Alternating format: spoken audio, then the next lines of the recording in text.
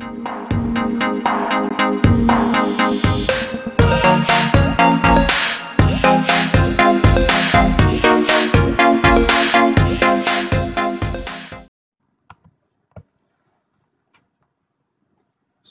where does Baja Racing originally come from?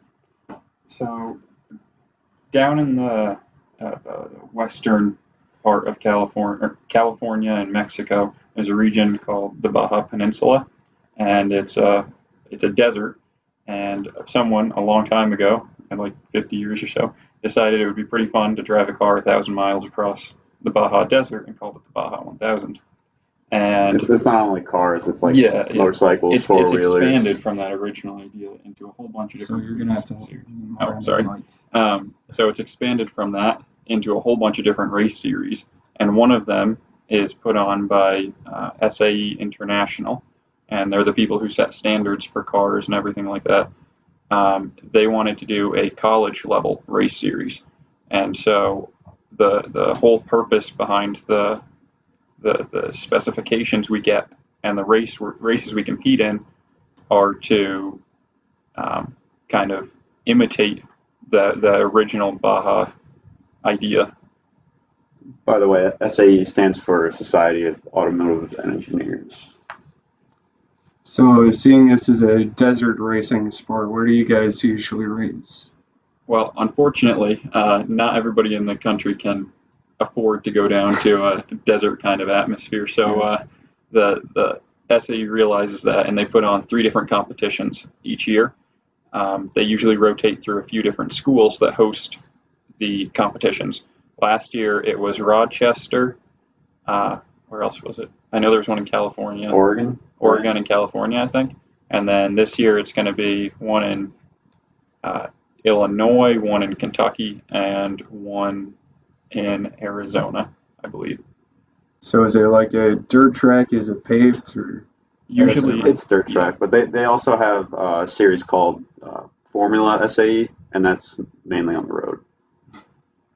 So, like Formula Racing almost? Yeah. Usually that's at bigger schools. Isn't that the one where they just go straight? A straight race? No, that's no. more drag racing, Yeah. but like Formula is like it's really popular over in Europe. It's the closest we have in America. I mean, they do have a few Formula races each year, but we have like the Indy 500 and stuff like that, Indy series. But SAE wanted to imitate that in the same way that they imitated the Baja races with the Baja competition at a college level. They imitate the Formula races with Formula SAE at a college level. To put it in perspective, Formula SAE, they get to use motorcycle engines, whereas we just use like a regular old lawnmower engine. It's Briggs & Stratton's racing series engine. So this club is very active, but what all do you guys do in a meeting? Usually in a meeting, we start by talking about the stuff that every club on campus has to talk about, money and fundraisers and stuff like that. Not the most fun stuff, but after we talk for about 5 to 10 minutes, we usually are working on one of the various projects we have going. Right now, a few of our members are trying to design a car for the end of this year, which by the end of this year we'll hopefully have built by ourselves in our shop up in the SET building. Some of the members, the newer members, are just kind of learning the ropes by working on last year's car and trying to fix that because that was broken at the end of last year, and we'd like to have that running as well. So you're going to have 2 different teams, essentially? Well, we're only allowed to run one of them at competition. So the new one will be the one we run at the official competitions. But we'd like to have a second car that we'll have running all the time and we'll be able to use for new members, and we can modify it more. We have a bit more freedom with that car. We can take it to events and things like that. So technically, if we did have 2 working cars, we can go to 2 different competitions. But our old car, its frame has expired, so you can use each frame for 2 years. So that one was built over 2 years ago, so we can't use it anymore, for competition at least. So how do you choose who to race the car? So I think in Kansas it was just whoever wanted to. You can register up to 5 different drivers for each official competition, and there's 5 different events that you have to race in. Around here, though, when we go out, and if we have a running car, which is our goal with the old car right now, is to get that running as soon as possible. We could just take it up. Usually, University Police lets us test up by the windmill, or Tall Pines ATV Park down the road lets us in for free. And anybody who's in the club who's contributed at all is absolutely free to drive it around. We only ask that you contribute just so that people don't just show up for the driving events and then don't actually help the club. And then from there we can kind of see like who's most competent in driving and can get around the track, Being totally honest, driving at competition isn't the most fun thing in the world. No, not at all. It's the last event is a 4-hour endurance race, and the cars are very far from comfortable. So it's not usually a fight to see who's going to drive. Well, plus everybody back at the wherever you guys stand is relying on this person to race well. Yeah. And the car to hold up, and there's a whole bunch of different factors that go into it. And it's not always the most fun to be the one driving. There's not a driver change, is there? In competition, I believe there is. Like in the 4-hour hours. endurance race, I think you can change a couple times. But in obviously the shorter ones, you can't driver change. So how do you go about designing a vehicle? So we got a very big rule book we gotta pay attention to, and most of the rules are wrapped around the frame design, because essentially you want to keep the person in the car safe. So that's what it's there for. And we use a bunch of different computer programs. We use SolidWorks to design our chassis and then test it in the simulation. There's a lot of members in this club, so how do you divide the tasks up into groups? That's always been kind of a problem, because a lot of people want to work on different things. I know I personally, the paperwork's tons of fun, but I do want to get my hands on the car once in a while, and I know a lot of people feel the same way. We try to set like loose boundaries on what people do and give people loose jobs, so that if you're in there working and your parts haven't come in for your part yet, or what you're working on, then you can work on something else. We don't strictly monitor what people specifically work on, and in the end, the club's there to teach people and to have fun. We're not trying to strictly regulate anything. We can kind of delegate what people want to do. We can have like a small survey. It's like a show of hands. Who wants to turn a wrench? Who wants to work on the computer? That type of thing. So how long are the meetings usually? Generally an hour. Yeah. Towards the beginning of the semester, and especially the beginning of the year when there isn't as much to do. We're still waiting on parts we've ordered to come in. We're still, trying to design the new car. The meetings are generally shorter because there's not as much that needs to be done in the shop. Towards the end of the semester, of the winter or the fall semester, and over the spring semester, they can go quite a while. But nobody's required to stay the whole time. It's almost all volunteer. If you want to stay for 3 hours and work on it each night, you can. We also have Saturday work days sometimes. We'll all come in on a Saturday and work on the car. But so where and what days, where did you say the meetings were again? Our meetings are always up in the SET building, and we are in the ICE lab, which is the garage pointing into the driveway going into the SET building. Usually if we're having a meeting, it's at 7:00 p.m. and on Mondays and Thursdays, and usually the door is propped or the garage door is open so that people can find us more easily and come right in. Is the club still open to new members showing up? Absolutely. The club is always open. On the last day of the semester, you could show up, and we'd still be happy to have you. We can always use more members. How do you recommend a new person going about getting into the group? You can either, I'd say the easiest way is probably to visit our Pioneer Link page and email somebody that you have on there. I mean, I could give out my email, but I usually find that people don't write it down right away and then forget. So just go into the Pioneer Link page. My email's on there. Ben's email is on there. And just send us an email and we'll give you all the information. The other option is just to show up. 7 p.m. Mondays and Thursdays, and just stop by and we'll put you to work. So this club must run off of teamwork. How do you support or make the students work well together? Honestly, we really haven't had to think about that very much. It just kind of happens naturally. I mean, I know I didn't set out with the goal of becoming a great team player when I joined, but I made, all the friends I have right now from the club at this school.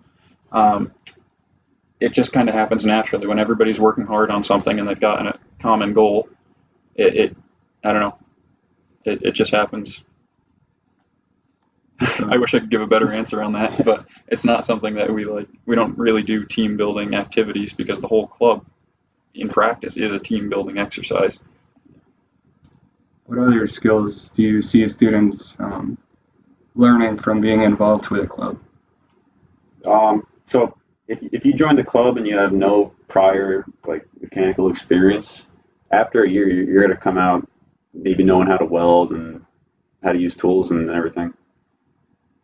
We have a lot of people join with a lot of different levels of technical skills and designing skills. Some people learned SolidWorks or AutoCAD in high school, and that's great, but some people have no experience with it whatsoever. When I came in, I had never used any kind of solid modeling program, which is what we use to design the car. And now, like Ben just said, he hadn't either, and we're the ones that designed the car for this year. So yeah, that was what I mainly learned from the club. But just like that, people come in without, some people come in without any experience using any kind of tools on cars or anything. But if they've got the interest, it's so easy to teach somebody how to do that stuff. If you've got any interest at all, please stop by. What outstanding accomplishments has this club made so far? So far, Well, really, we're just in the design process right now. Yeah. Well, do you mean in the history of the club or this year? History of the club. Okay. Okay. Yeah. Well, we've competed in a few races. I'm not going to tell you how we did at those races, but we've typically only gotten better. So if we keep on this track, this year should be our best year yet. It's going to be our best year. It definitely is. We started out with more funds and more members and a better plan going into the year. And we had last year to prepare a little bit more.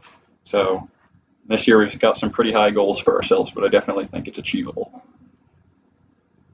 So this is usually more of an interview when it's one-on-one, but people commonly get inspired by an individual in their life that leads them to where they are. Who would this person be for each of you? That's a big question. I almost want to say Howard Hughes, besides him losing his mind part, but he was an incredible designer, and that kind of inspired me.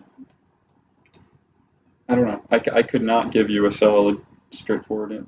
I couldn't give you a straightforward answer. I don't know. I think I'm more inspired by ideas than specific people. I don't know. I've just seen what some engineers in the car industry and automotive industry in the last 30 years or so have done, and it's absolutely amazing how far we've come in the last 30 years, the last 100 years. And if I could be a part of that after college, that would be fantastic. I'd love to do that. And this is, I would say, the best way to get experience in college. So what do you think of all the stuff that Tesla's been doing? Tesla's wild. You got to look at all the other electric car companies coming out now. There's one called Rivian. Yeah, well, they're making the truck. Yeah, they're making electric trucks, and that appeals to me more. Tesla's, that's certainly an interesting company. They they know how to get publicity. That's, I think, a huge part of it. But I don't think what they're doing is wrong. Eventually, a lot of people are going to hate this, but cars are going to be electric. It's bound to happen. It has to. Yeah, I mean, as much as I like things going vroom, Teslas are way faster. And what about those electric semi trucks? If it works, it works. I don't know. People drive fast cars because they go vroom, but a semi truck is meant to work, right? So it shouldn't be the end of the world if it doesn't go vroom. If it's electric, I feel like that would be naturally the first thing to go electric. It's just funny that it hasn't turned out that way. I mean, if you hook chains with like a big, I don't know, Power Stroke or something and a Tesla, I wouldn't be surprised if a Tesla won. And nobody wants to hear that, but oh well. You're gonna get your tires slashed on this campus with that. I drive a Buick LeSabre. Shut up.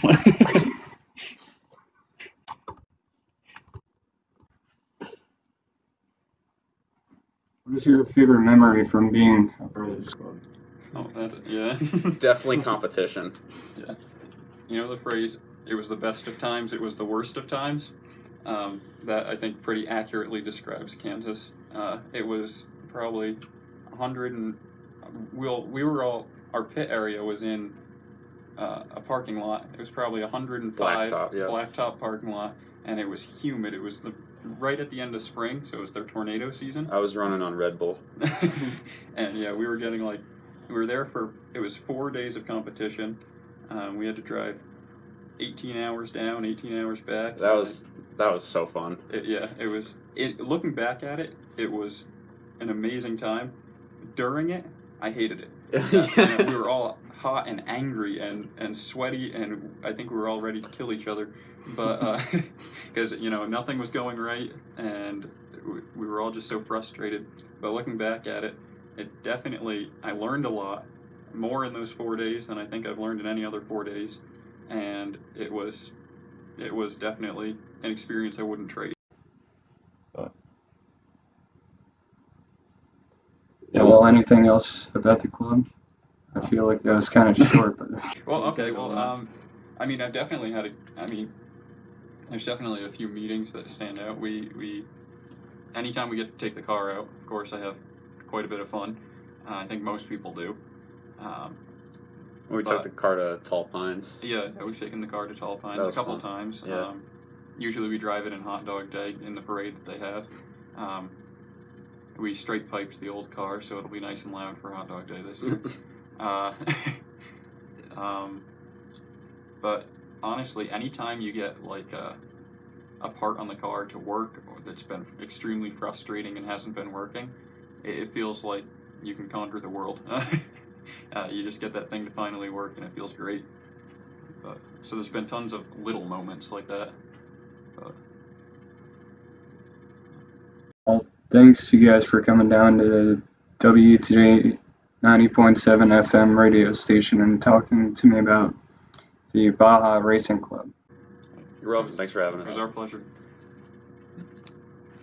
Maybe someone new will come check your next meeting out. This was another episode of the show made by a Pioneer, for pioneers, about pioneers.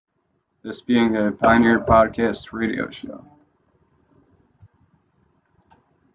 Don't forget this will be on YouTube if you missed the show and have to watch it later. Good luck, Pioneers. Talk to you soon.